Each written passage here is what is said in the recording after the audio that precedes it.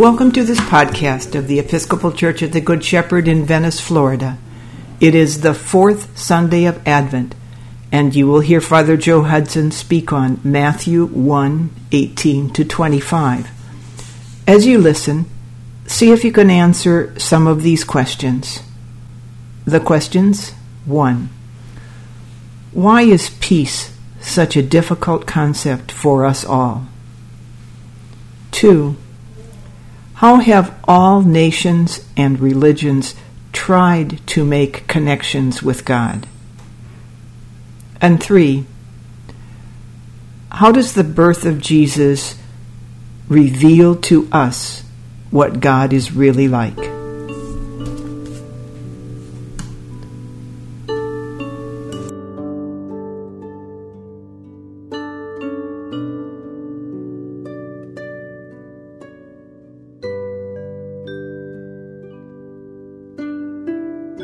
Jesus the Messiah took place in this way.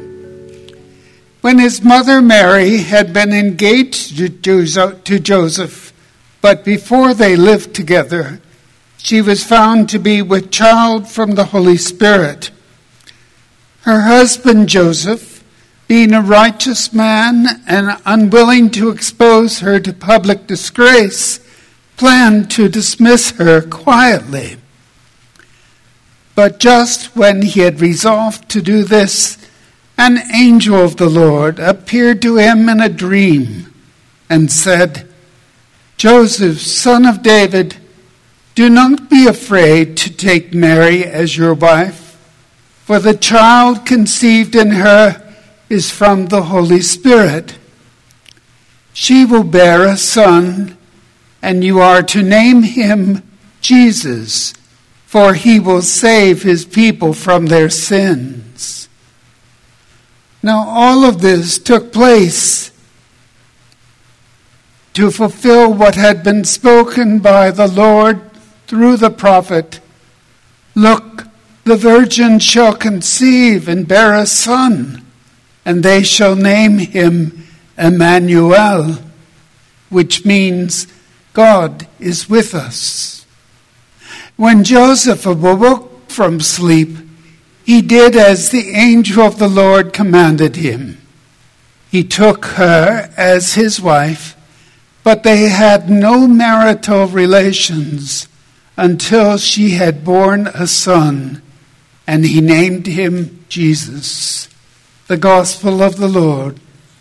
Praise to you, Lord Christ. And his name shall be called the Prince of Peace. In the name of the Father, the Son, and the Holy Spirit. Amen. Yes, this fourth candle in the Advent wreath is the candle of peace. Peace. You know, it's a simple word, isn't it? But it's quite complicated to try and experience peace in this broken and fractured world in which we all live. There is sometimes very little peace within families. Nations all over the globe are imprisoning and killing peaceful protesters. Nations are at war with nations as missiles rain down. There's little peace between those of various political persuasions, and sectarian religious strife is common. Blood is shed, lives and families are shattered. The wailing of loss and grief has reached epidemic proportions. Discord is far more common than peace. It seems that a dark blanket of despair wraps itself around our globe. For millennia, people have stumbled around in the darkness, and yet 2,500 years ago, a glimmer of hope came to this world through the words of Israel's various prophets. Isaiah proclaimed, "The voice of one crying in the wilderness, prepare the way of the Lord, make straight in the desert a highway for our God. Every valley shall be exalted, and every mountain and hill brought low. The crooked places shall be made straight, and the rough places smooth. The glory of the Lord shall be revealed, and all flesh shall see it together, for the mouth of the Lord has spoken. In that ancient time of darkness, strife, and despair, the light of hope shone forth, promising the renewal and restoration of all things, prophesying that one day the glory of the Lord would be revealed. Peace would come. Jeremiah added that this peace would come in the form of a king who would fulfill this hope, a king who would execute judgment and justice in the earth, a king who would save Israel, and this king's name would be called the Lord our righteousness. Zechariah added that this king's dominion would extend from the Euphrates River to the very ends of the earth. 2,500 years ago, the people living in darkness were promised that this king would come, a king who would bring justice, peace to the earth, and save all people. The king's name would be the Lord our righteousness, and on that day the glory of the Lord would be revealed.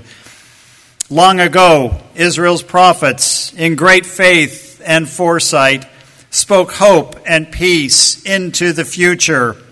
Today, you and I look to the past, to the words that are recorded in John's Gospel about Jesus. John wrote, "We saw his true glory, the glory of the only Son of the Father." This word glory is also means splendor, brightness, amazing might, and glorious being. We have seen God's glory in the face of Jesus. For thousands of years, humanity walked this earth, forming relationships, raising their progeny. In a search for peace and harmony, they organized communities and formed religious systems to proclaim and explain their understanding of the divine reality that was embedded in all of creation. The Hindu Upanishad was written, Buddha taught, Judaism was formed from the law of Moses. Each culture gave their divine being or beings a name, all in an attempt to develop a relationship with God and form an ethical and moral structure to bring peace and meaning to life. As centuries progressed, people evolved from nomadic hunter-gatherers to agrarian tribes to eventual nation-states. Progress and evolution marched on. But to what end did they march? It wasn't quite clear. They were still struggling to find that elusive word, peace. For thousands of years, humanity wandered around in semi-spiritual and moral darkness, millennia spent trying to muddle through and get by. And then a day dawned in the hills of Palestine, a day when all of history suddenly made a dramatic and cataclysmic evolutionary spiritual leap and shift. A peasant baby was born.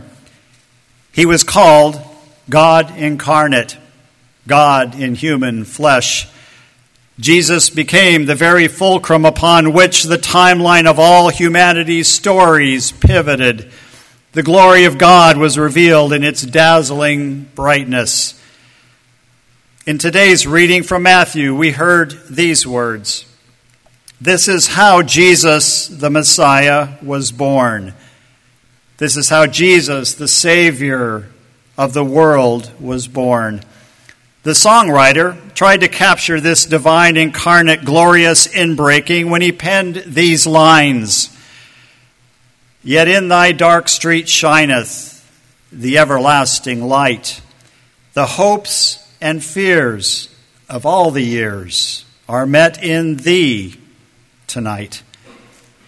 In humanity's strife and darkness, the veil was ripped apart, revealing the everlasting glory and light of God in a simple stable in Bethlehem. Jesus, the Christ, the Prince of Peace, became the way, the truth, and the life, to show us what love was meant to look like, to show us the way into God's kingdom of peace. We are now exactly 7 days away from the feast day of Christmas. I know, it's coming. 7 days in which to contemplate that moment 2,000 years ago when the fulcrum of all history shifted in one life. We saw his true glory, the glory of the only Son of the Father.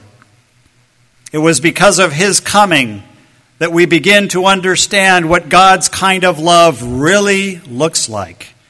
That love that transforms lives and families and communities, giving us a glimpse of what God's eternal peace, God's eternal shalom really looks like. May you and I walk in the way of the Prince of Peace, revealing God's glory to the world. Amen.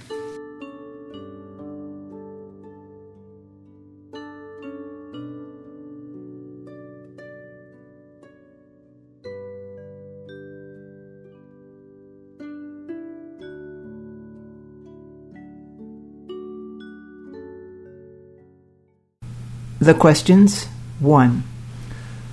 Why is peace such a difficult concept for us all? 2. How have all nations and religions tried to make connections with God? And 3. How does the birth of Jesus reveal to us what God is really like?